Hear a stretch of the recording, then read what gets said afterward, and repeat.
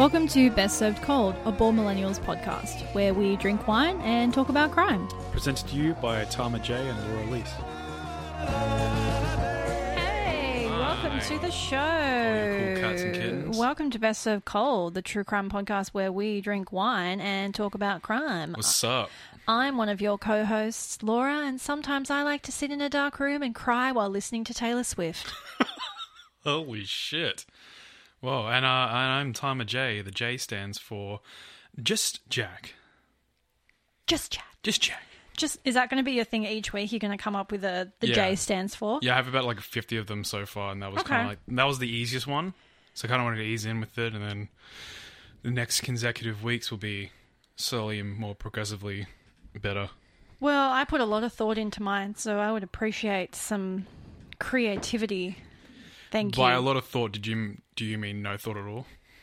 Well, no, because that was just what I did last night. Right. But welcome to the show. We had a freaking massive surge in downloads and listeners for last week's episode. And by massive, I mean like 7 times our normal downloads. Yeah. So if you're new to the show, hello and welcome. Thanks for joining us. Very happy to have you all along for the ride. We hope you enjoy our sultry Australian accents, because it seems like a lot of the people who are listening are folks from abroad. From America, yeah. From the States. I have had a few people say they like our accents. Yeah, cool. Well, I mean, our accents are pretty sweet, I gotta say. There's a reason why so many Hollywood actors can't replicate it. It's a very unique... I feel like it's very unique as well to Americans because our R's are so different. Yeah, totally. Like that's the hard thing. I'll let you in on a secret, Americans. We don't call them shrimp. We call them prawns.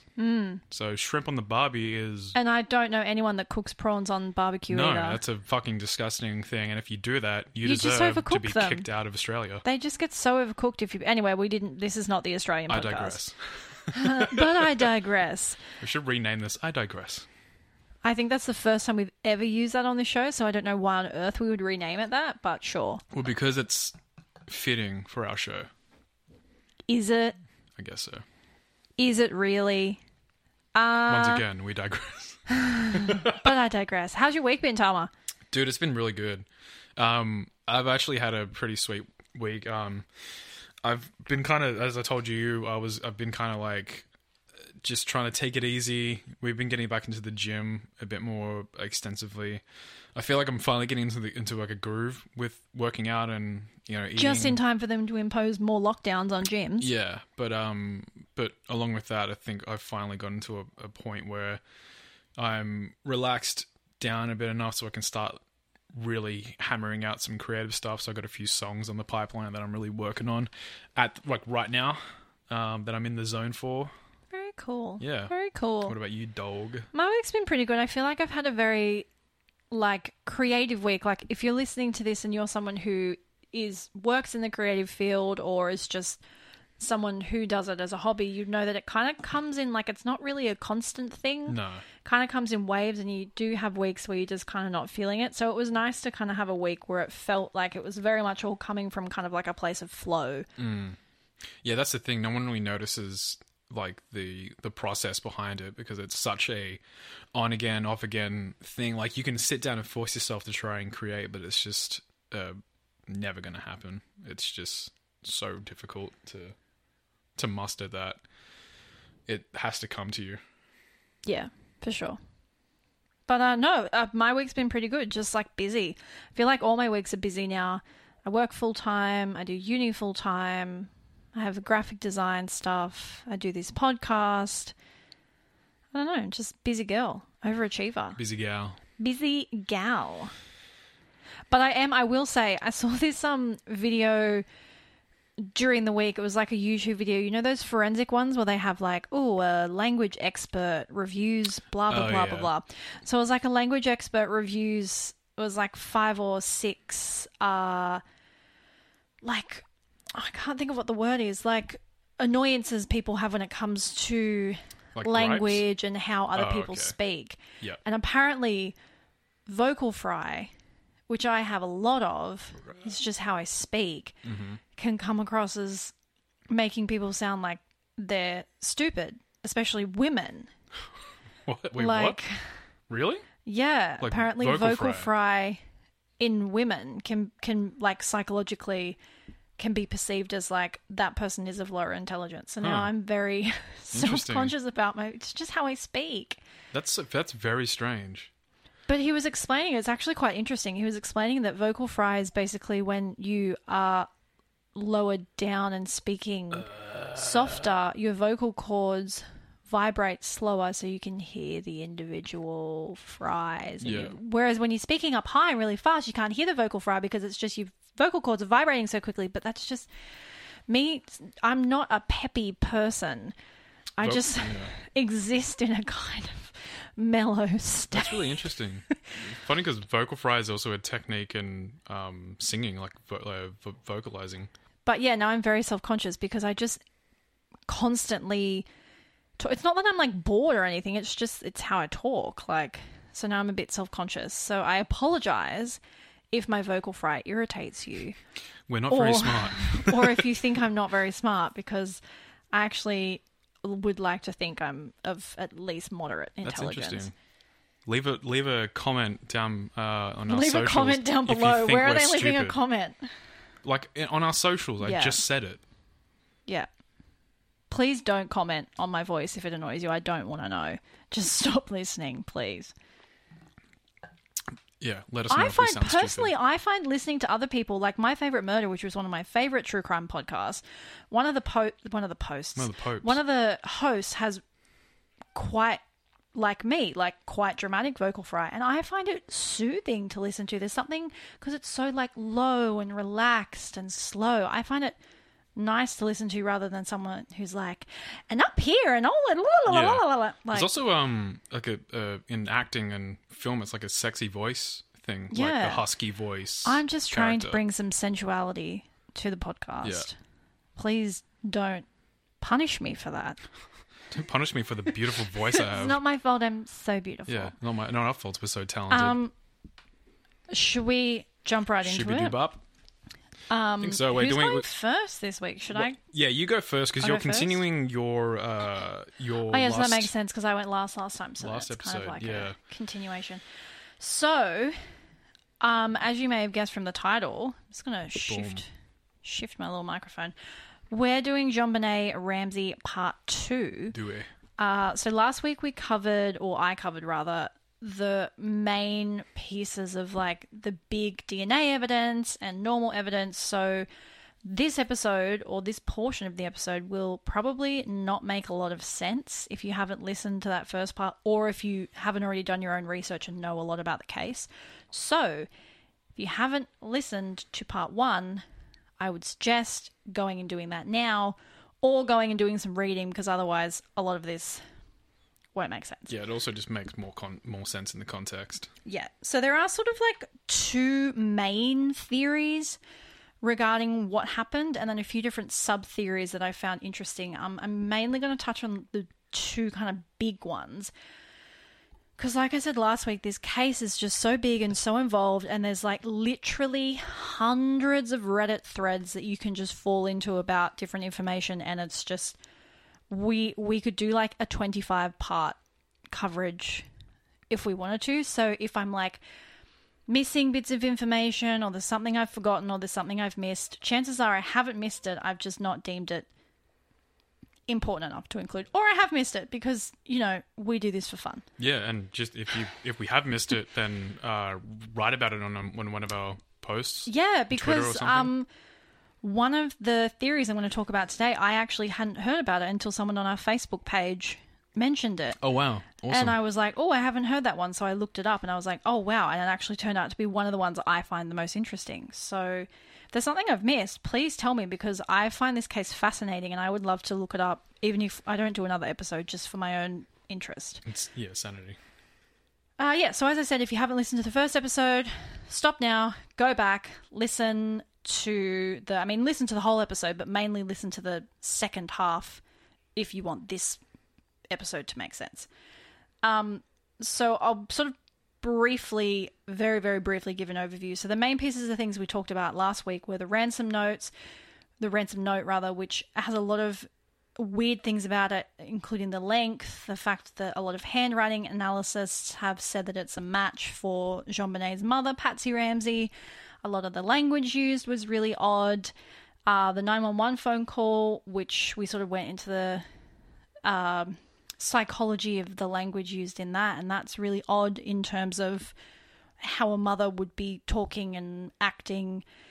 And then there was some, like, her actual death, and then obviously very, very little DNA evidence that they did use to exonerate the Ramseys, but has been questioned because they did actually do tests that confirmed you can actually pick up DNA from the manufacturers of underwear, which I didn't know. Okay, so I get really out of breath, like I get too excited. And then I'm like, okay, and breathe. Take a breath, darling. You need to remember to speak and breathe at the same time. Yeah.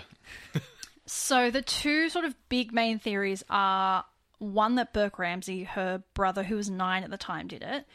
And then the second is the intruder theory. So I'm going to try and go into as much detail as I can about the two main ones, but, you know, we try and keep these episodes to an hour and a half, and there are other ones I want to cover.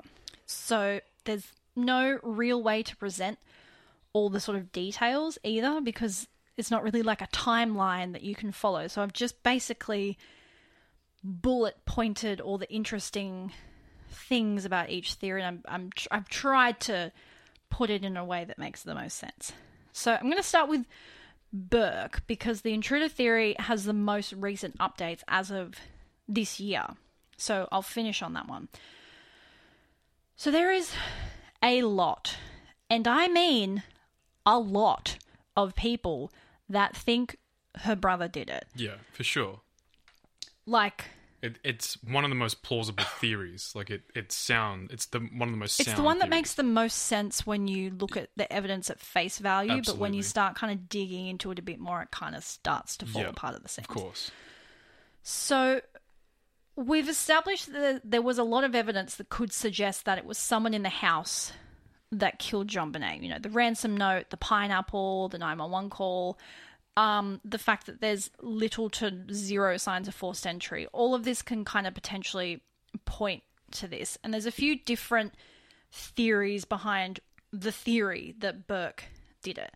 A lot of people believe that at some point during the night, after they've come home from the Christmas party and the parents have gone to sleep, Burke, because he was 9 at the time, so he's fairly autonomous within the house, I guess. Like, he's old enough to get himself a glass of milk or something. So a lot of people think he's gone downstairs after everyone's gone to bed and made himself like a little midnight snack of a bowl of pineapple.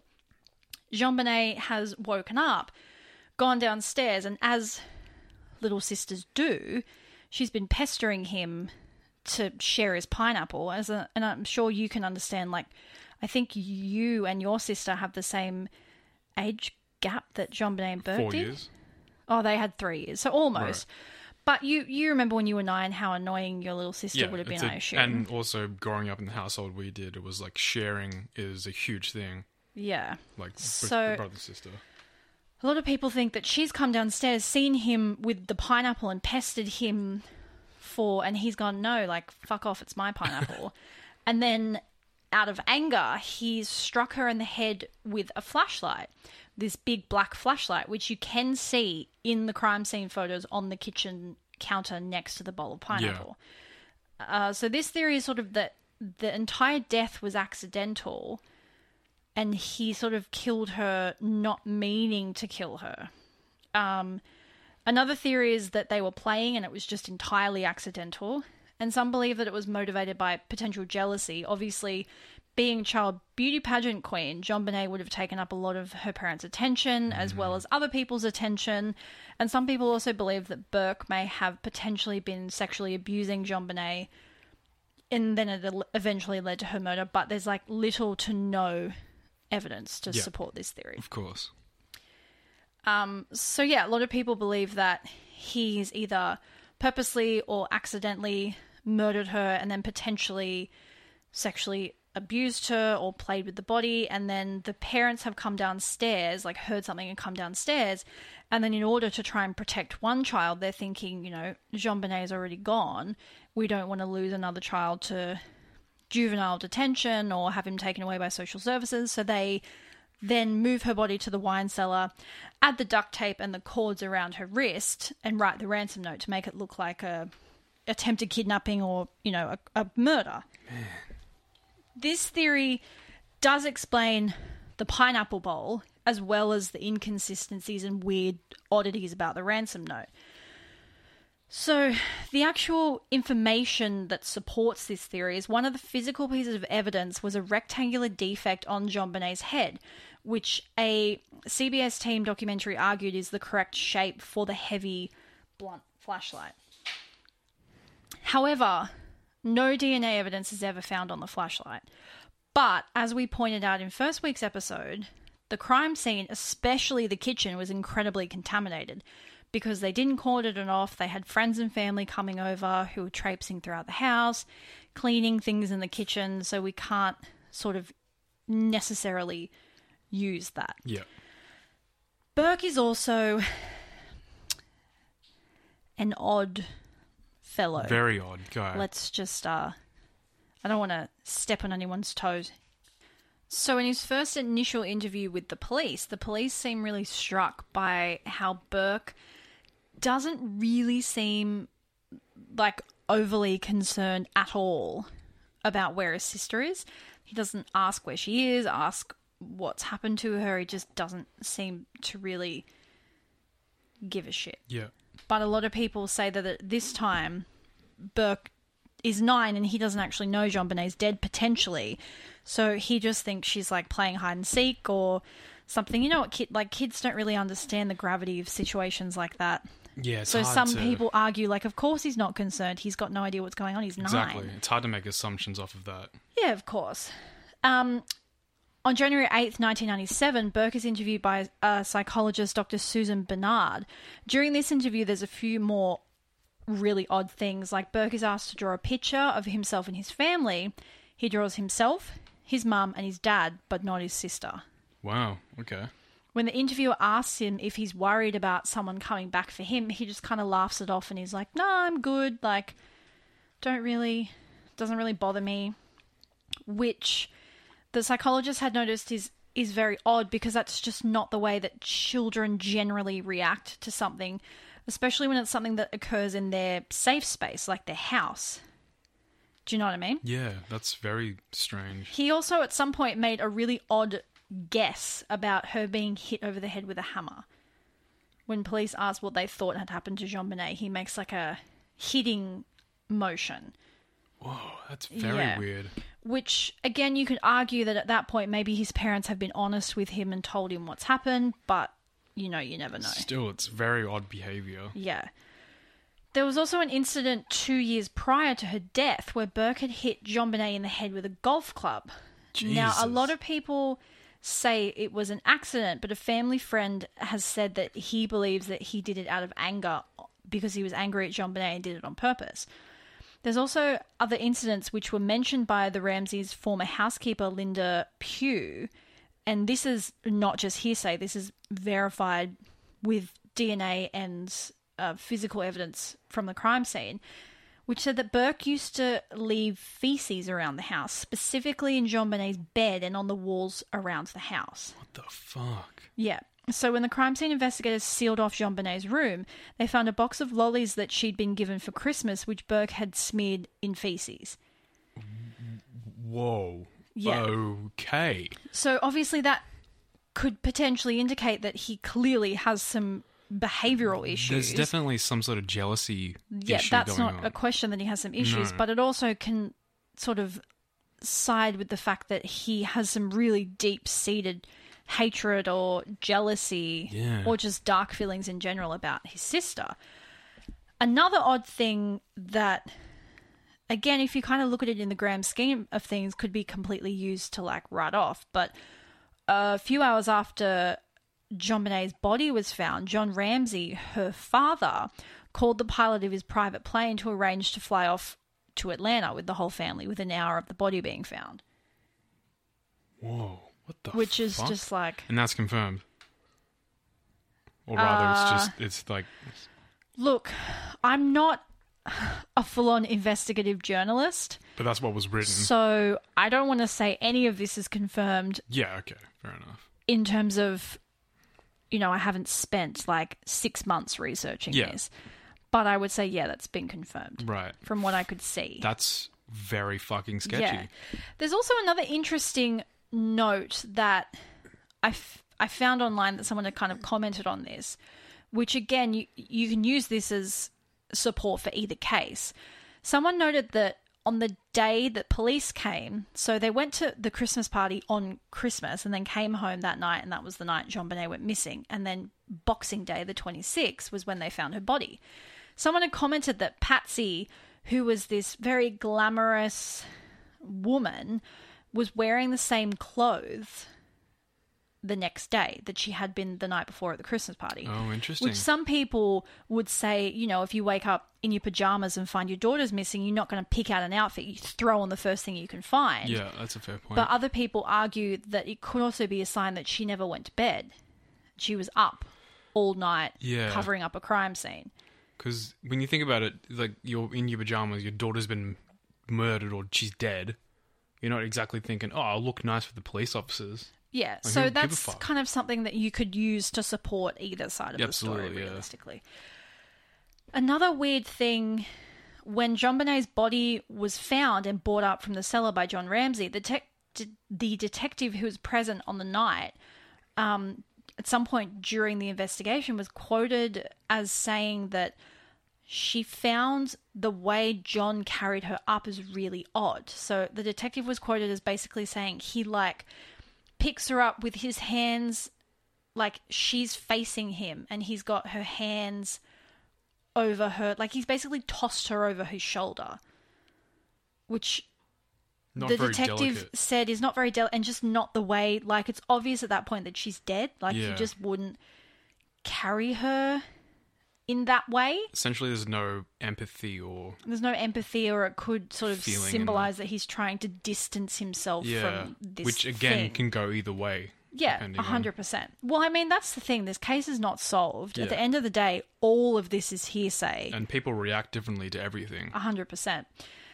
And I guess the last big thing that you have to bring up that have a lot of people convinced that Burke did it is his Dr. Phil interview, which you watched a little bit of after we recorded last week's Yeah, he shouldn't episode. have done that interview. That just... So on the 20th anniversary of JonBenét's death, Burke did one of his only public interviews, and it's so uncomfortable to watch. Strange.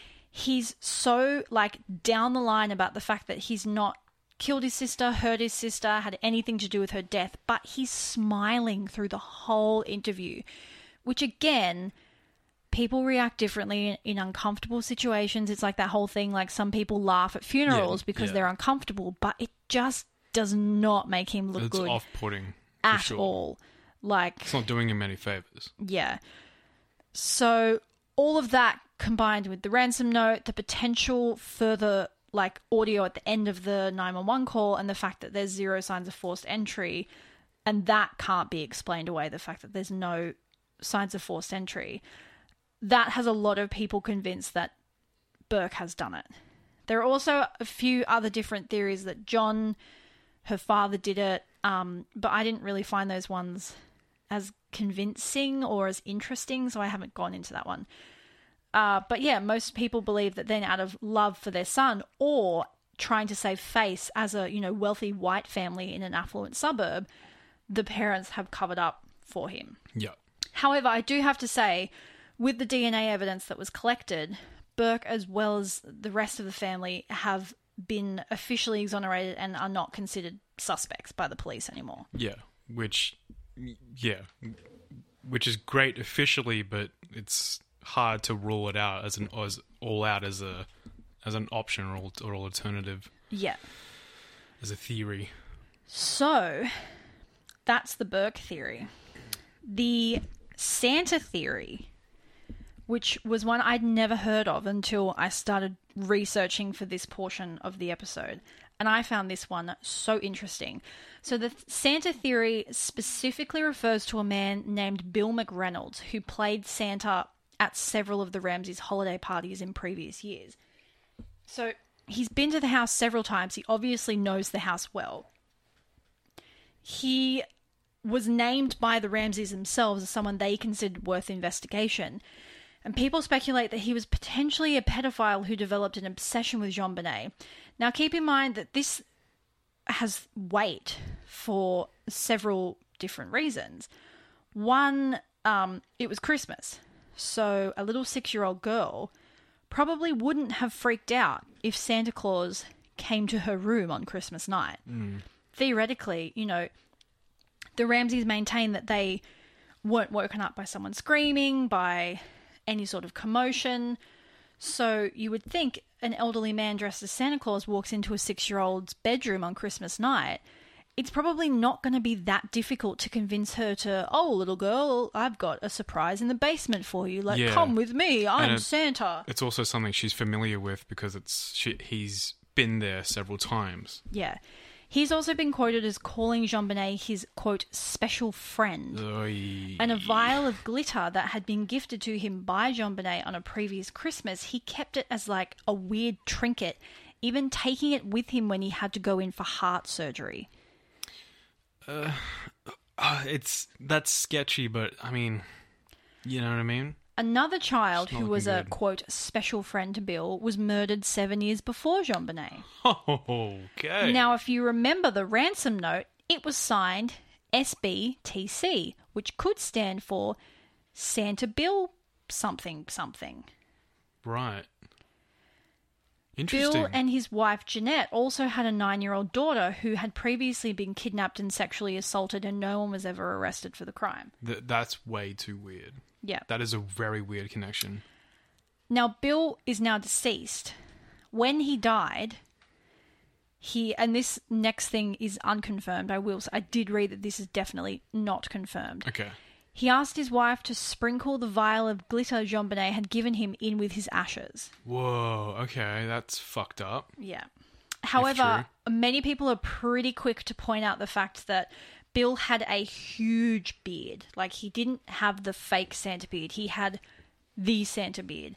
And there's not a single shred of his hair evidence that's found on JonBenet or in the basement or anything. So a lot of people say, how has he managed to, you know, kill and asphyxiate and potentially assault a young girl without leaving a single strand of hair? No DNA whatsoever.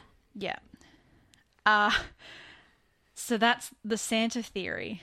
Another theory I find that I could find zero evidence to back up, but it's just too weird and interesting to not share. Hit me. Is the Patsy Ramsey multiple personality theory. Ah, yes. So this is a theory that I'm only mentioning because I love a good conspiracy theory.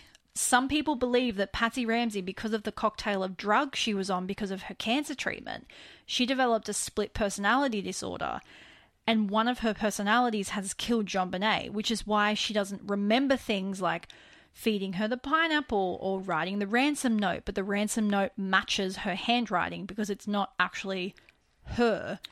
Right. And it also explains why there was no signs of forced entry and all that sort of stuff.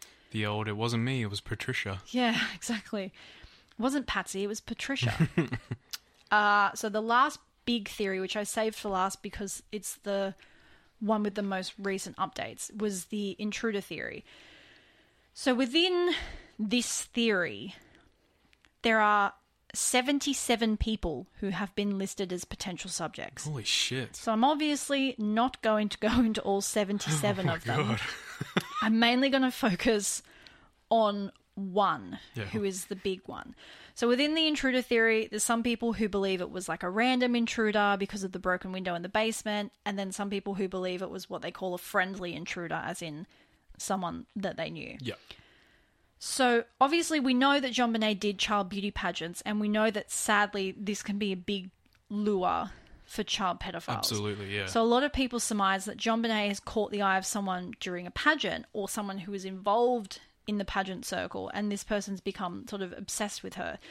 The things that support this theory are the ransom note, which does indicate that it was, you know, it was someone with a personal kind of connection or vendetta against the family. Yeah. So as I said, there were 77 sort of narrowed down suspects, but at one point or another, there were actually 140 people who were investigated for the murder. However, no one was officially sort of linked to the crime.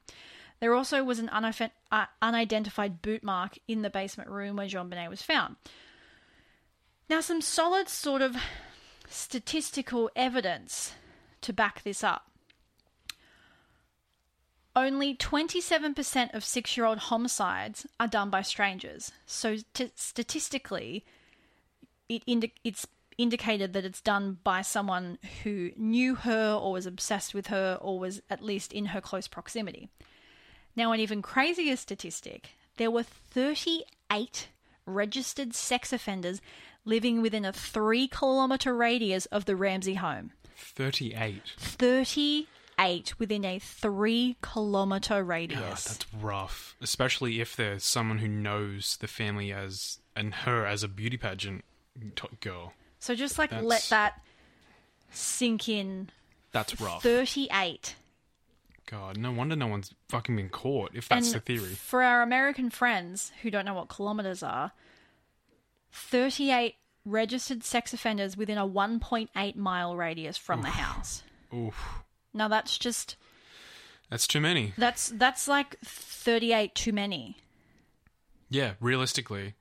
But in proximity, still, it is way too fucking many people. Yeah. So one particular man who has recently been in the news for this was Gary Oliver.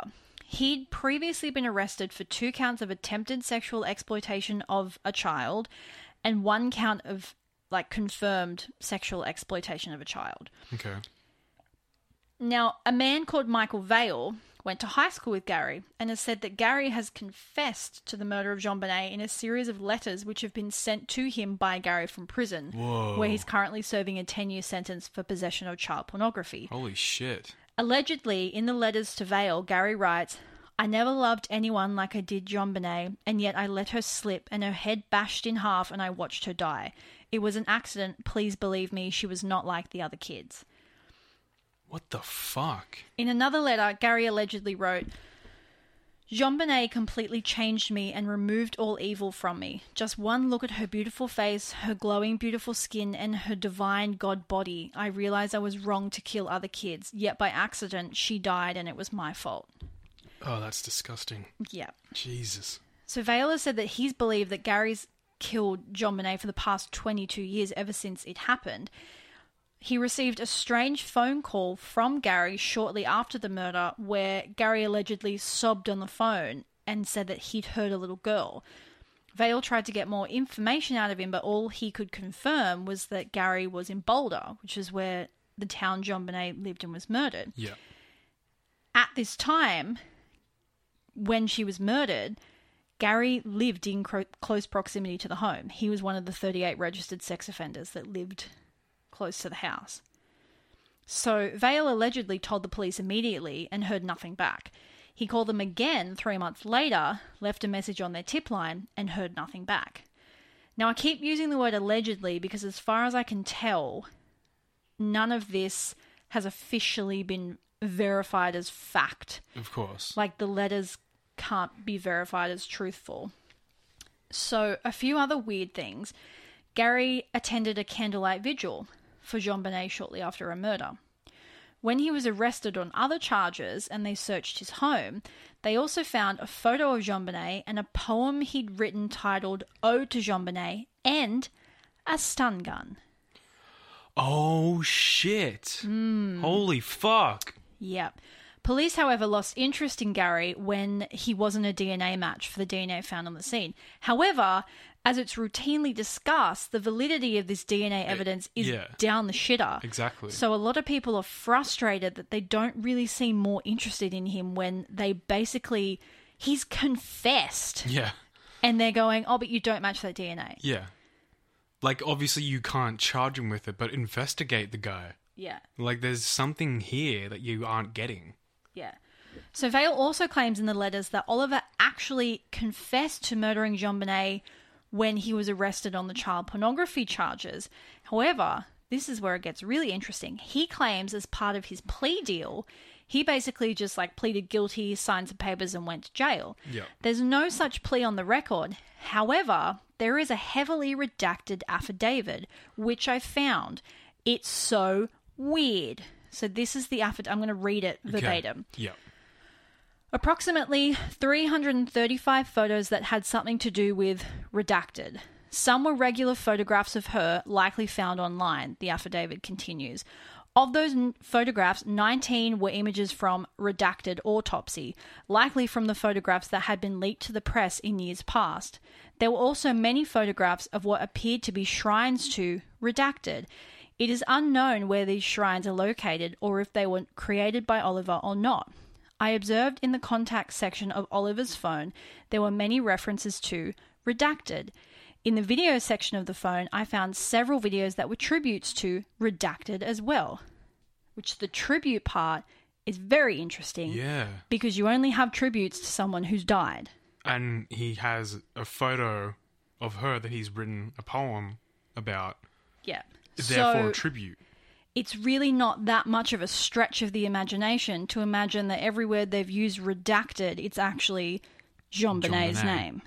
So Vale has officially passed all of these letters and all of this information on to the police, and as of January this year, the police have really only come out and said, yeah, we're aware of the letters, we're aware of his previous confessions, we've previously investigated all of this, and there's no new updates on the case. Jesus. Which is just so frustrating. Essentially them saying, we because don't it's fucking like, care.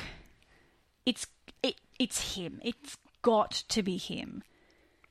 All the stars line up. It does. There's nothing there that screams, oh, maybe. Like, obviously it's not been proven. And, like, they at least acknowledge that they've gotten the letters, right?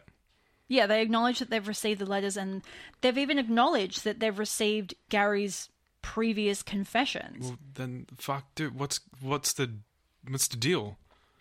Why are we not investigating this? I get it when you have people who are pathological liars. You can't kind of take their word for things. Like, a lot of serial killers will lie about killing more people than they actually have. Yeah, and cop to shit. But it kind of gets to the point where you're like, why would he lie about that? But even if he is lying about it and you have zero leads, it's worth investigating, is it not? Like, he lived close to the house at the time of the murder. Yeah. He confessed to the murder.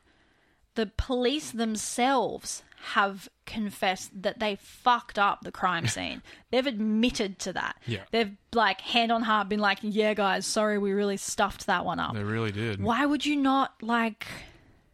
it drives me crazy. It is very frustrating. It feels like something we could easily just solve, but, you know, it's decided not to. Yeah. Especially when we have things where it's like the Golden State Killer was found years after he went inactive. Exactly. And we can't, like, spare any time to do this, like, minor investigation into a child who was murdered and sexually assaulted.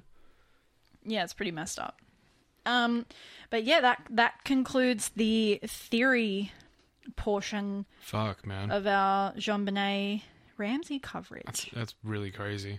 I found the Santa theory one was the one where I was the most interested in it. Yeah. But the Gary Oliver one, to me, Makes the most sense. definitely. I started researching this case being like, oh, the brother did it, 100%. Yeah. And then the more I researched the intruder theory and Gary Oliver specifically, the more I was like, surely it's him. It was like when you did the Carol Baskin research. It was before we were like, yeah, that bitch did that shit for sure.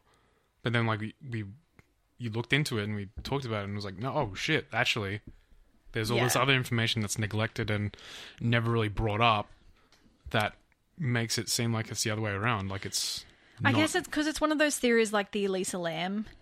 Like, you just get stuck on that ransom note. And you want to connect. You want things to connect. You get so stuck on that ransom note. Yeah, it's a fine line between, like... Because if it was Gary Oliver, why the fuck would he sit and write a 3-page ransom note for a child he'd already killed?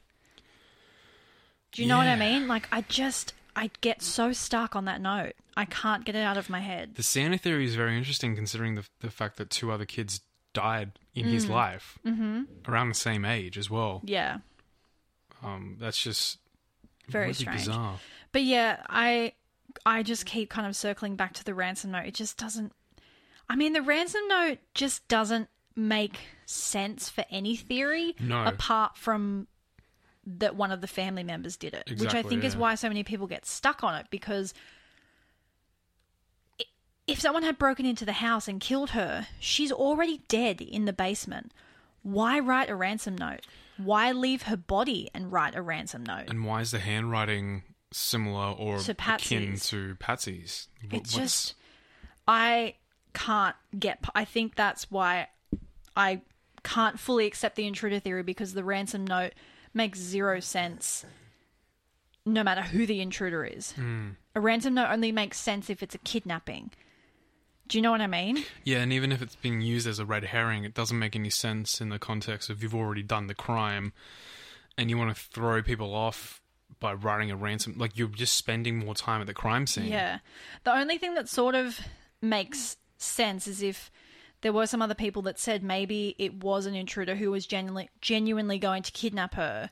He wrote the note before he went up to her bedroom and then accidentally killed her. Yeah. Like, he meant to kidnap her for a ransom, but then accidentally killed her and just ditched the body. Which, if it's the last guy you mentioned, it sounds like if he did kill her, and going off of his confession, didn't mean to kill her. Yeah, but then you also kind of, like, they found shards of wood from the paintbrush, like, inside her vaginal area. If it was someone who was going to genuinely kidnap her for ransom and that happened, why then sexually assault her? Like, all that, like, it just, nothing fits together. Yeah, it's all over the place. You get rid of that ransom note and you're like, Gary Oliver did it. Yeah. 100%, hands down, no questions. Soon as you start thinking more about that note, you're like, it just doesn't make sense. It just does not make sense in any of the theories. That connected with the paintbrush and the stun gun and the wounds, the post-mortem position of the body, where it's located, it's just all very bizarre. It's all so strange, And, which is yeah. why people get so obsessed with this case, because it's just, you can sit and go back and forth between theories like forever, Yeah. because you think, you look at one side of the coin and you're like, well, it all makes sense that it's Burke. And then you look at another side of the coin and you're like, well, it all makes sense that it's an intruder. But then you've got these two opposite sides that you can't ever seem to, like, get to line up with each other perfectly, and so it just doesn't make sense. And this is where it falls similar to the Alyssa Lamb investigation. Because you can look at it from one side and say, like, one thing, and then look at it and there's new evidence that doesn't really make sense. Like, why was she naked? Why were her clothes off? Yeah.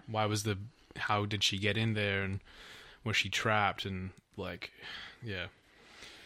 But yeah, basically I've been, like, tying myself up into little, like, pretzel knots Just trying the to figure past it couple out. of days. Like it's my mission. I'm going to use quarantine to solve the JonBenet Ramsey case. Wouldn't that be I amazing failed miserably. if like we were the ones to solve a case? Can you imagine? Us, like, uneducated podcast hosts. Australian dickheads. Yeah.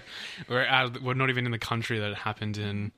Maybe that's what they need. They need an outsider perspective. Maybe. Leave Yeah. it to us Aussies. Yeah, we can be the Australian Sherlock Holmes for Haven't you. done a great job so far, but, you know, Yeah. I try. I get points for trying. Yeah. But yeah, that was, that wraps up I Digress. That wraps up my I digress. JonBenet Ramsey coverage. Wow. So you reckon you'll do more coverage on it in a later episode, maybe? I don't know, maybe. I mean, you could talk about it for hours, but it kind of, like, it becomes so... There's so many different minute sub-theories within the main ones that it kind of... It's still interesting, but there's no way to tell it in this sort of format without it just being like, oh, bullet point A, bullet point B, Yeah. bullet point C. Like, it's just kind of, like, too much It's a map of just... information, and Yeah. like, you just fall down this rabbit hole, and it, like, hurt my brain just trying to do those notes. Yeah. So I don't know, maybe. Honestly, I probably potentially want to do Madeleine McCann next, because Ah, interesting. they had a Yeah. huge break in that. They found some buried underground wine cellar on the property of that German pedophile Yeah. today. They've been digging it up. So we Interesting. may have some huge breaks in that in the coming months. We'll just have to see. Isn't it crazy that they're just discovering all this shit now? Yeah. Just adding more to the fire? Yeah, it's mental. All right, well, Your turn. let's progress onwards. So this week, I will be talking about a pretty notorious theory and potential murder of a young man called Kendrick Johnson, who passed away in Georgia, specifically in Valdosta, Georgia. Sorry for Americans for screwing up your... You probably just butchered that. Yeah, I did, for sure. Very sorry, Americans. So, what's interesting about this case is there's been several lawsuits, there's been continuous push and pressure from the family that they're adamant that their son's death was not an accident.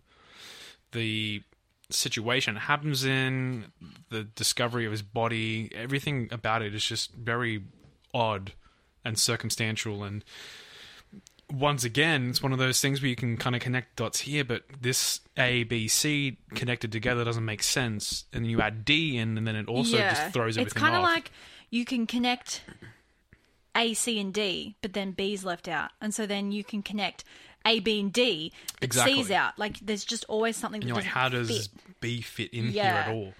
Those are the ones that drive you fucking mental. Exactly. So, to give you a little context, so the body of a 17-year-old man named Kendrick Johnson was discovered January 11th, 2013. He was found upside down and rolled up in a school gym mat. So, essentially, think of a yoga mat, but it's like a really thick gym mat. They were the wrestling mats? Yeah, though? and it was rolled up, standing up, essentially. Yeah. The reason why they think he was found in there is a teacher was saying that a lot of students put their things inside the rolls to like protect their shoes or their bags or whatever, and they was saying that potentially he was reaching in to grab his shoes, and that's when he slipped in. But the family believes this couldn't have been the case. There's something about it that just doesn't make sense. So law enforcement, within 24 hours of his body being found, they rule Johnson's death as an accident. The initial autopsy reveals that Johnson died due to a, quote, positional asphyxia, or potentially he'd suffocated as a result of being stuck upside down in an enclosed space for an extended period of time. So essentially it's either he's upside down, the blood's rushed to his head, and he's passed away from there, or there's not enough air. I'm like where he is. low-key a little bit claustrophobic, and this is just making me want to vomit yeah. just thinking about it. So the sheriff's department were adamant that Johnston must have fallen in there by accident, to reaching for the center of the mat for his sneakers, which he'd stored there so he wouldn't have to pay for a locker. So that's where I was kind of going with the roll-up. However, as I said, Johnson's parents just don't believe this.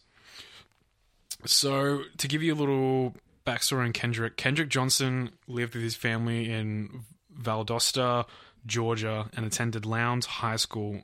His friends and family described him as a sweet and quiet boy. He was a 3-sport athlete and dreamed of one day playing professional football. As I said before, his body was found by students entering the gymnasium, rolled up in a standing gym mat. His sneakers were shoved behind his knees, but investigators quickly closed the case in the theory that Johnson had simply fallen in the mat while reaching for his sneakers. So while the mat was in first unrolled, he did have his arm stretched above his head and the other one down by his waist, struggling for his shoe. So it looks like he's reaching through the mat for his shoe. But his shoes were at his knees. Yes. That's the weird thing about it. His shoes are located. And if I would actually ask you to, if you are listening at home, like if you want to see the photos, you can see. You don't have. There are post-mortem photos of his body. You don't have to look at that, but there are photos of the roll and his feet and the shoes, and you can see the shoes in the roll behind his knees and sort of above his calves. So that it's just strange. So investigators think he just had fallen in, and this once they unrolled him, his arm was stretched up above his head, basically sort of behind his head a little bit, and his other arm was stretched down around his waist. So he was in just his socks, and the shoes were behind his knees. Students also told police that it was common for them to leave their belongings in the mats if they didn't want to pay for a locker. And the mat in which Johnson was found in was around 6 feet tall. When rolled up, the mat left about a 14-inch hole in diameter in the center. Johnson's shoulders measured 19 inches across, and he was 5 feet tall, 10 inches tall. Now, it's possible that if Kendrick was trying to squeeze into the center of the mat, he could have scrunched his shoulders together to make himself narrower. However, his parents maintain that his size versus the size of the mat alone is enough to debunk the investigators' case. So, and this is the real sad and disturbing part, about a full day went past until Johnson's body was discovered. And he was discovered upside down. Blood was rushed to his head, and eventually he would have begun to bleed from his facial orifices, which you can see in the photos. His face is rather bloated. In this one mystery, though, the black and white gym shoes that lay on the ground below Kendrick Johnson, the one he was presumably reaching for, was lying on top of a pool of blood, but there was no blood on the shoes themselves. That's not possible. Yeah. That's exactly right. It's bizarre. I'll repeat that again. The black and white gym shoes that lay on the ground below Kendrick Johnson, the ones he was presumably reaching for, was lying on top of a pool of blood, but there was no blood on the shoes themselves. Do they think he'd... Oh, no, that makes no sense. Exactly. So just save the thinking for later, because it's all bizarre. A hoodie and a pair of orange and black gym shoes were found lying on the floor of the gym, as well as traces of blood on the wall nearby. Oh. Investigators tested the blood, which revealed that it did not belong to Kendrick. Who did it belong to? They reported that the blood had likely been there for a long time. Likely or like definitely? Because I feel like when it comes to stuff like that, you don't want to be using no word likely. It needs to be like a yes or a no, son. That's the word they used, was likely. Oh, we love things that are well investigated. And here's the fucking kick in the guts. Investigators did not take the hoodie and orange and black gym shoes into evidence. Wait, so do they not actually know if they not Kendrick's? They don't know. They didn't take it into evidence. What the fuck, probably man? discarded. Right? What, because they just ruled it as an accident? And yeah, went, they thought, it was an accident. Fuck it. Wow, okay.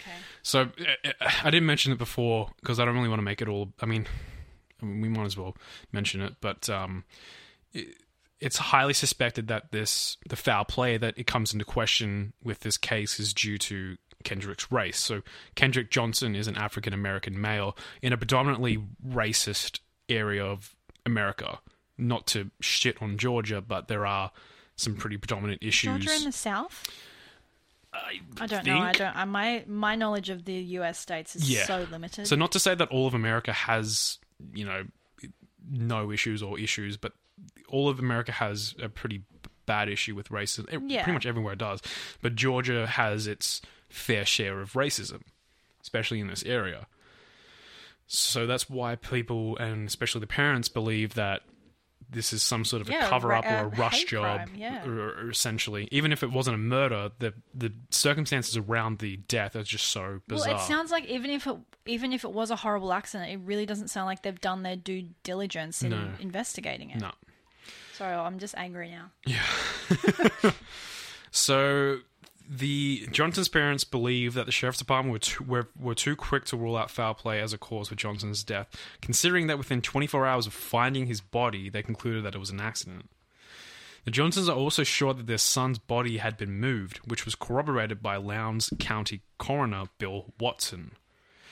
Now, Georgia state law dictates that the coroner needs to be contacted immediately on the discovery of a body. However, Watson claimed he was not notified until 6 hours later. Oh, okay. Furthering on this, Johnson's parents argued that if this was an accident, how could no one have heard Kendrick calling for help in a high school of over 3,000 students? Yeah. Which is a fair point. Because, like, surely if he was going for his shoes, it would have been, like, at the end of the practice when people weren't that far out, man. So Kendrick Johnson was... he was a African American man in the Lowndes County area, and the sheriff and his investigators in the area were all white males. So, as I said before, in 2013 in Valdosta, Georgia, racism is very much a present thing. So it's not something you can just rule out. Yeah, instantly. for sure. Yeah. The family's attorney, Shaveen King, which, sorry if I butchered that name again, expressed that if Kendrick had been white, this case would have been handled very differently. Kendrick's parents released a photo to the media of their son's face as he lay in the funeral home. The photo, in which Kendrick's face is extremely swollen, almost doesn't look human, which I think you've... Yeah, I just looked it up. It's not nice. Don't look it up. No, it's very... It's dehumanizing what happens to him. Awful. Like, the public was obviously horrified by viewing this photo, and they began to rally around the Johnsons in their quest for the truth. And on May 8th, 2013, a judge granted Kendrick Johnson's body to be exhumed. A private pathologist was hired to carry out a second autopsy. This time around, the autopsy revealed that Kendrick had suffered hemorrhage on the right side of his neck, which meant he likely died from blunt force trauma. The same pathologist concluded his death was not an accident. On top of this, the second autopsy revealed that some of Johnson's organs were missing, and in their place, his body had been stuffed with newspaper. Well, right? Doesn't your family have to be, like, consulted for things like that? Like, I don't think they can just take your organs out and... No, they can't. They absolutely cannot. So the Georgia Bureau of Investigations, the GBI, claimed that when the body was sent to the funeral home after the first autopsy, Johnson's organs had been put back inside the body. However, the coroner said these organs were not sent to the funeral home because they were too decomposed and were instead disposed of beforehand. But again, wouldn't you have to have the family's permission for that? Exactly, yeah. I mean, I don't know. I honestly don't know anything about what happens when you die. Or at least be notified that your fucking son's been stuffed with newspaper. Yeah, that's fucked up. Because you can't just, like, your organs can't be donated to someone else without either your written permission or your family's permission. So how do they just, toss it in a medical waste dumpster? That's weird. Very strange. So the coroner said these organs were not sent to the funeral home, as I said. The funeral home said that it received the body without organs, which it replaced with paper or sawdust, as is common practice while embalming. Well, that part makes sense, because Absolutely. you would need something to... This is horrible, but you'd need something to pop out for an open casket, otherwise it would deflate. Now, the Johnsons did try to sue the funeral home for mishandling their son's body, and perhaps having done so in order to cover up his true cause of death, but this case was soon dropped, and this will be a recurring theme, unfortunately, for the Johnsons. Regardless, the organs were lost and they could not be tested during the second autopsy, which further aroused suspicions in the Johnson's parents that this was a cover-up. Of course. 100%. You'd be almost sold if you were the parents. And as a result of this new evidence, Matthew Moore, the U.S. Attorney for the Middle District of Georgia, announced a formal review of the case. The Johnsons hoped for a coroner's inquest which would begin to process the reclassifying of the cause of Kendrick's death as non-accidental and reopening the investigation. However, this unfortunately was denied, and even though Coroner Bill Watson had originally expressed a lack of confidence in the Sheriff's Department handling the case, nothing was ever pressed forward. So, after gaining access to the school security's footage, CNN had a look through it on the day that Kendrick was killed, but upon viewing, they realized it offered very little insight into what happened on that day.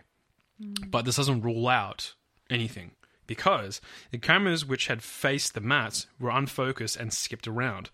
All that could be seen from the cameras was Kendrick Johnson walking towards the gym, and then several seconds of footage of him jogging within the gym. He was never shown within or leaving the gym, and indeed, he never did show up for his classes. And to add on to this, a whole hour of footage from the gym was missing right at the time, which would have shed light on what happened. Of course it was. Right? Like, the 1 hour you could have definitively ruled a judgment on is fucking missing. That is either the world's cruelest coincidence, Yeah. or it's a cover-up. That has to mean something. It has to be. It's a cover-up. It has to be. So then in 2014, a year later, Kendrick Johnson's parents filed a wrongful death suit against the school's officials, alleging that Johnson had been harassed by a white student, which went neglected by the school due to his race. Now, there's a website called ebony.com which describes the murder of Johnson to have been at the hands of two white brothers, though they didn't disclose their names. However, the description of these two boys and these two brothers, resembles that of Brian and Brandon Bell, who the magazine claimed had killed Kendrick because of a fight they had over a year earlier, which had escalated. The Johnsons also accused the brother's father, who is an FBI agent at the time, of covering up the murder by manipulating the school and authorities involved in investigating Johnson's death. A year later again, in 2015, the Johnsons filed a $100 million civil lawsuit against 38 people. Let me guess, it was dropped? Including 3 of their son's classmates, the school, the local crime lab, state and federal officials, 5 agents of the GBI, an FBI agent, and several more. The parents asserted that the sons of the FBI agent killed Johnson and used their connections to cover up the investigation. Johnson's father, however, admitted that he had no hard evidence to back up any of these claims, and the Johnsons were forced to drop the suit. To add on to this, they were sued for more than $850,000 in attorney fees and more than $1 million in defamation charges. I'm so angry right now. They were ultimately ordered by a judge to pay close to $300,000 worth of lawyers' fees to those that a joke? they had accused of no evidence. And it's not a joke. I'm so angry. Yeah, even if they were wrong to do so. That's fucked up. They're the fucking parents, man. Yeah, that's really fucked up. Like, even if... even if he is an accident, there's still the been parents mishandled. want answers. Like, It's still been mishandled profusely. how can you punish them for wanting I'm so angry. Like, it's so obvious that it's been ruled over way too quickly. Even if it is an accident, like 24 hours is just way too quick to rule this off. As with all the circumstances, it's just too bizarre. Okay, so we're going to jump another year again into June 2016. Okay. The Department of Justice announces that no charges will be filed against anyone in relation to Kendrick Johnson's death, considering there was insufficient evidence to support federal criminal charges. So as far as the federal government was concerned, the case was officially and finally closed. However, 2 years later, in June 2018, Kendrick Johnson's body was once again exhumed for a second time for a third autopsy. The findings of the second autopsy that Johnson's death was not accidental and caused by blunt force trauma, likely due to being struck in the neck with a 45-pound dumbbell, were confirmed. Right. Kendrick Johnson's parents hope that with the result of this third autopsy, the surveillance footage missing, which they convinced had been tampered with, and the mishandling of evidence at the scene would be enough to reopen their son's case. Which all makes sense. There are things not being taken into evidence, there's missing footage. 2 different experts in their field have concluded that one thing has happened. Mm-hmm. Like... Yeah. It's just keep going. As of May 2019, the family has filed another suit against the funeral home, and in January this year, Kendrick Johnson's family filed a new lawsuit against 10 defendants, and the defendants want the state court to dismiss them from that case. Again, in June of this year, 2020, lawyers from Lowndes County School Superintendent Wesley Taylor and the county school district filed a motion to dismiss. They asked the Middle District of Georgia to drop them from the new lawsuit. Kenneth and Jacqueline Johnson, who are the parents, filed over the death of their son. Lawyers for... sorry, I'll just repeat myself. Here's where I wanted to get into the theory. So the theory is that because Brandon and or Brian Bell, who were the two white boys who they believe were responsible for Kendrick's murder, or death rather, they believe that due to a dispute between one of the brothers and Kendrick a year before this happened, and this is a theory that the father proposed, that he somehow murdered his son. Yeah. And covered up the death, try to make it look like an accident, maybe, perhaps, and then his father, Rick Bell, who's an FBI agent, covered it up somehow.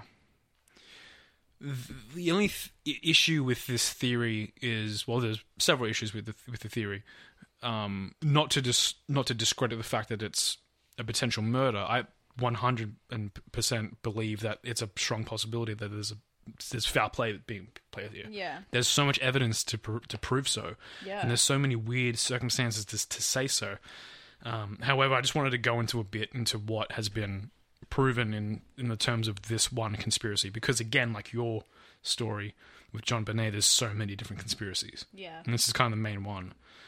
So, again, just to reiterate, this claim is about how Brandon and or Brian Bell murdered Kendrick and rolled his body up into the mat. So, as I said before, they are both the sons of an FBI agent named Rick Bell.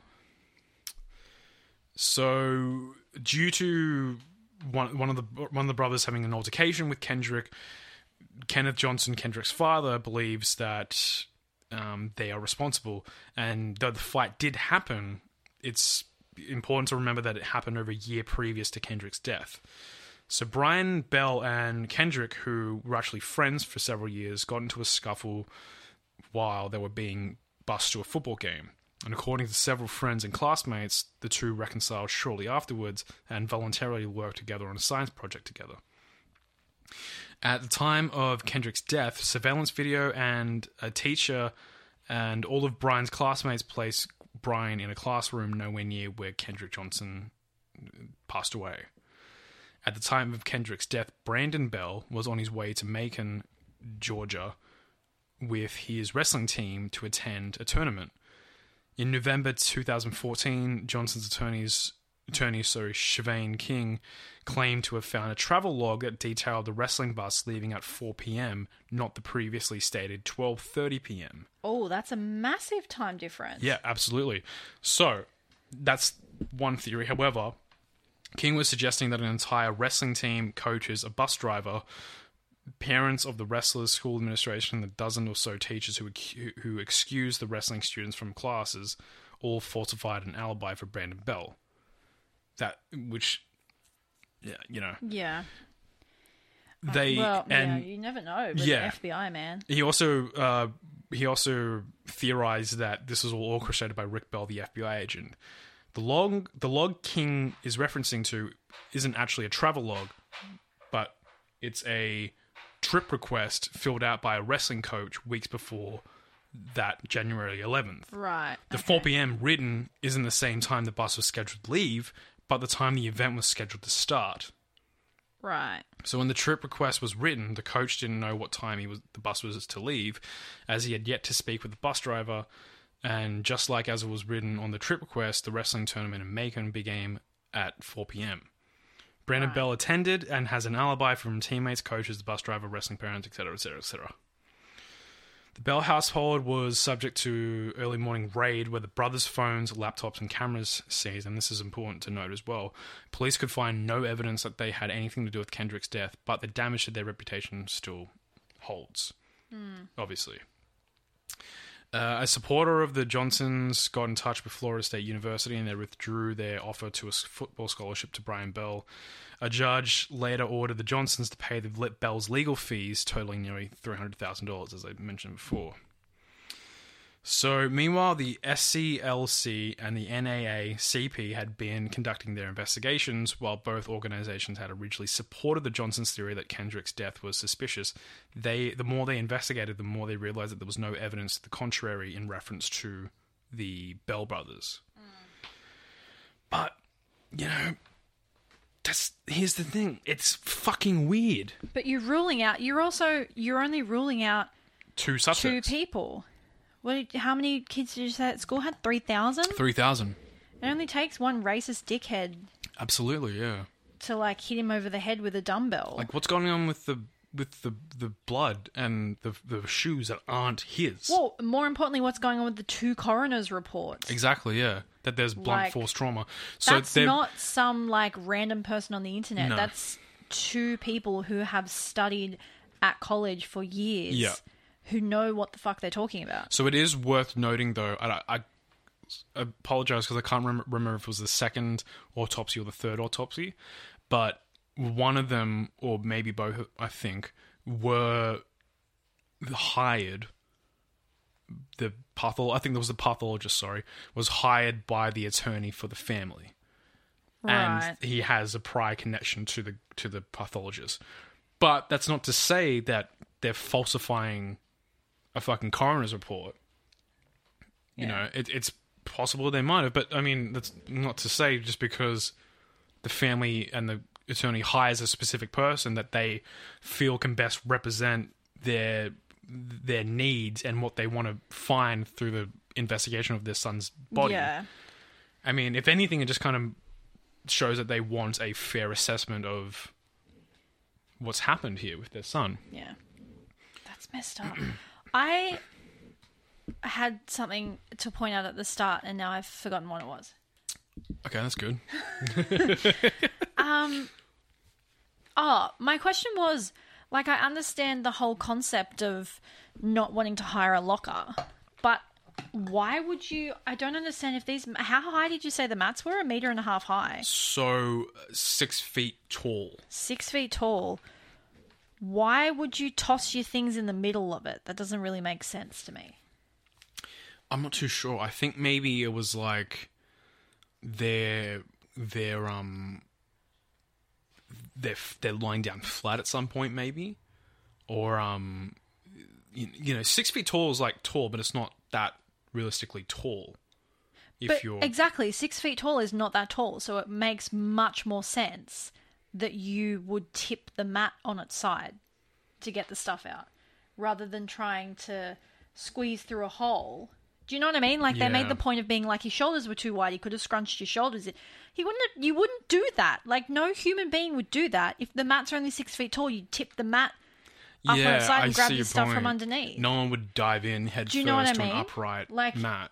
Sure, if it was a big hole and you could see that you could easily fit in there, but I don't think any kid would try and squeeze themselves into a hole when we're not talking about something that's 6 meters tall. It's 6 foot. Yeah. You could put your hand on the top, pull it like a lever. Do you know what I mean? And the diameter of the hole that he was supposedly squeezing into was much smaller than his shoulder width. I also find it hard to believe that if the mats were only 6 foot, he wouldn't have been able to, like, I don't know, tip it or something once he was stuck inside. That's the thing. It's so odd. It's very, very odd. The blood under the shoe is what gets me. And not belonging to him. It's like, wait, what? Yeah, the blood didn't belong to him. You did not say that. I did. No, you said the blood on the wall. No, I said the blood, period, did not belong to him. The pool of blood. Yeah. They tested it and it wasn't him. I'd said that. No, you said the blood on the wall wasn't his. The pool of blood under his shoe was not his. I'm pretty sure I said that. Wow. And they didn't test it. They weren't concerned about the pool of blood. Then they tested it and it wasn't him. No, but like they didn't investigate it further. No. They weren't concerned about the pool of blood. No. So they tested both the pool of blood and the blood on the wall. And neither of them were his. No. And that didn't, like, no alarm bells No were alarm raised bells. because of that. But here's the thing: the fucking shoes and the hoodie found next to his body weren't even taken into evidence either. I'm sorry, no. But that's sorry, why it's no. so fucking weird. That just makes no sense. So you're saying a kid has dove headfirst into a hole that's clearly too small for him. Yeah. Theorizing off where the shoes were, he's dove both hands in. One hand in, one hand up above his head. Well, no, because the way the shoes were found would summarize that he's gone both hands in and then one hand's come up and brought the shoes up with him. Right, yeah, sorry. You You're right. would not do that. You would not. All your natural instincts would. Okay, so I grew up horse riding, right? And in this barn that we used to go to, they had these massive stacks of hay bales. And sometimes we would, the hay bales wouldn't meet up perfectly and there'd be little mazes that you could crawl through. You could not pay me money to dive both hands into one of the holes in the tops of those hay bales. Yeah. Not a chance. But they did say that did not happen. They did say that they did use them. Students did use them in lieu of using a locker. I don't not believe that. I don't believe for a second that if you were to retrieve them, that's how you do it. Yeah.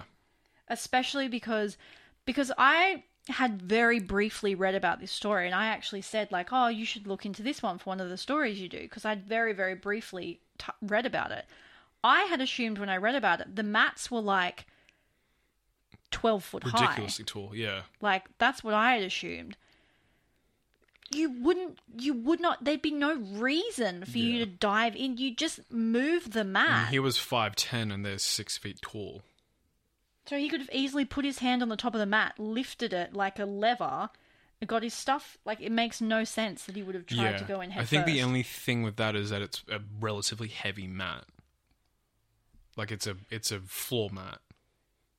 Yeah, but it's only they're not that fat in the photos. They don't look that heavy. I don't buy that for a second. No, I mean there's something odd there, and I feel very fucking bad for the parents too. That's awful. Even if the argument can be said that they're wrongfully accusing people that have nothing to do with it, sure, that's an argument. But I mean, their fucking son died, and they just want to find out what the fuck happened to him. And it's quite clear that it's more than just a circumstance where he's accidentally killed himself. It's quite clear that there's something more to it. And they at least just want someone to look into it rather than just rule it out as an accident within 24 hours. Yeah. That's too quick. To rule something that strange, That that's bizarre. far too quick. Exactly. That's nuts. Like I said, we're not investigators, or we're not fucking we're not forensic analysis. We're not experts in any of these kind of fields, but from the layman's side of things, this just seems very fucking rushed. Yep. That was that was heavy. Yeah, it is, and like I said, I just feel bad for the parents, and it was such a fucking poor circumstance. The kid was a 3-sport athlete and was looking to get a football scholarship. Yeah. And so sad. even I really hope his parents find some sort of closure. Yeah. Even if it is ruled as an accident and there's the definitive, evidence to say so. Yeah. At least that's something. At least then they know. Exactly. Although I don't believe for a second it was an accident. But I think all I want for them is just to have that closure. I think this is one of the only episodes I've nearly cried. Yeah, looking at the photos, it's a lot. It's really fucking very sad. He's a young high school kid, and you can see it on his face. He's just a young boy who just, he's got a little baby face. He did, yeah. I just feel very fucking bad for him. Wow. Well, that was a super sad. Yeah. I think also thing to because end it's it's not that it's recent, it was 7 years ago, but it was it's a more Well, yeah, recent. compared to some of the ones we talked Exactly, about. it's within the 2010s. So I think just the sheer like timing of it and the proximity from us recording this episode from it happening is just hits heavier. Yeah. Wow. That was very full on. Yeah. Well, yeah. not to like take away from the stories, but we always try and end these shows on a relatively somewhat happy note. As much as you can. What was your good thing from this week, Tama? Well, today actually we made meatball subs for dinner, and that was a lot of fun. I actually haven't made meatball subs ever in my life, and it was a lot of fun to do, and I got to say it tasted pretty good. I don't know what you think. Yeah, they were very good. That was my big takeaway from today. Apart from that, same old. Nothing else from the week to report? No, it's been a very chill week for me. It's been no real highs, no real lows, just kind of like pretty mellow. Like I said, I've been sort of trying to get my mind right a bit this week, and I feel like I'm kind of probably getting to that stage where I'm starting to get more into my creative swing. So, it's just trying to like find that high in the creative field, and then kind of ride it. Yeah, nice. Very nice. My good thing for this week, on a personal note, for anyone who doesn't know me, which is all of you, I have a very small like mole on my kind of right lower eyelid, and I recently found out that it is cancerous and needs to be removed, and it's been a bit of a shit show. Like, I'm so grateful for our health system. Like, our healthcare system is like tip top compared to a lot of people, but it's been a bit of a nightmare trying to get that organized, and it's finally booked in. I've got my appointment booked in for surgery. It's happening next Friday, and I'm just like, it's a bit of a weight off knowing that it's happening and in the works. So that was my good news for the week. That all got sorted this week. It's nice to just have one less thing to worry about in life. Yeah. I actually have one more thing. It's my dad's birthday. You don't get two things. Sorry. That's it. a- Bye. Oh, okay. Sorry, Dad. It was my dad's birthday this past Tuesday, which on the time this episode comes out, it's the same week. Happy birthday, Steve-O. And then my mum's birthday the next following week. So we're celebrating my parents' birthday for dinner on the day this episode comes out. So I don't know if you guys are listening to this. Fucking probably not, but... Well, don't say that anymore. We had like... Oh, your parents, you mean. My parents, yeah. Right. I don't know if they're listening to this. They might be. If they are, happy birthday. And I don't do drugs. I don't do drugs at all. I don't know why you said that, because you don't. I don't do drugs. So you say that like you're making it sound like you do. I'm a good boy. You're just making it sound like you do drugs, and you don't. I don't know. I don't know why saying that. Are you trying to make yourself sound cooler than you are? By like making it seem like you do drugs? I don't need to sound cool. Not that drugs are cool. No. But they are. But I don't do them. Oh my god. Now everyone who listens to this is going to think you do drugs. Well, maybe I do. Maybe I don't. You don't. I live with you.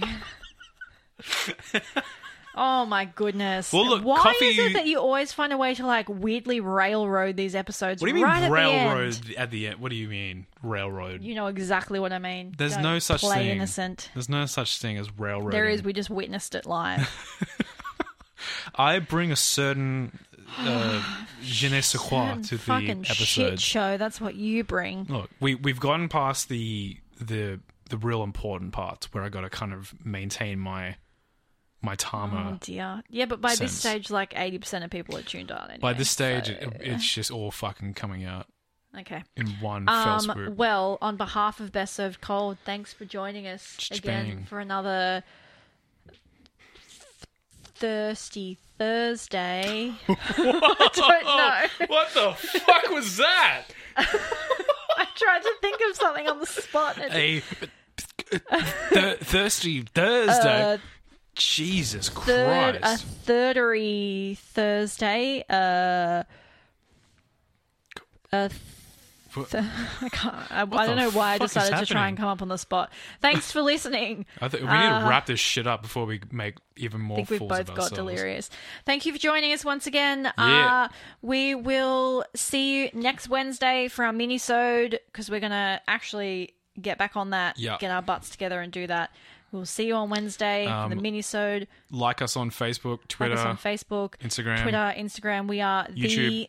we are the BSC podcast on everything. all socials. We have merch that We you do. can buy. Yeah, you can buy stickers and t-shirts and whatnot. I'll leave the link in our show notes. Sure. And thanks for joining us. Bye.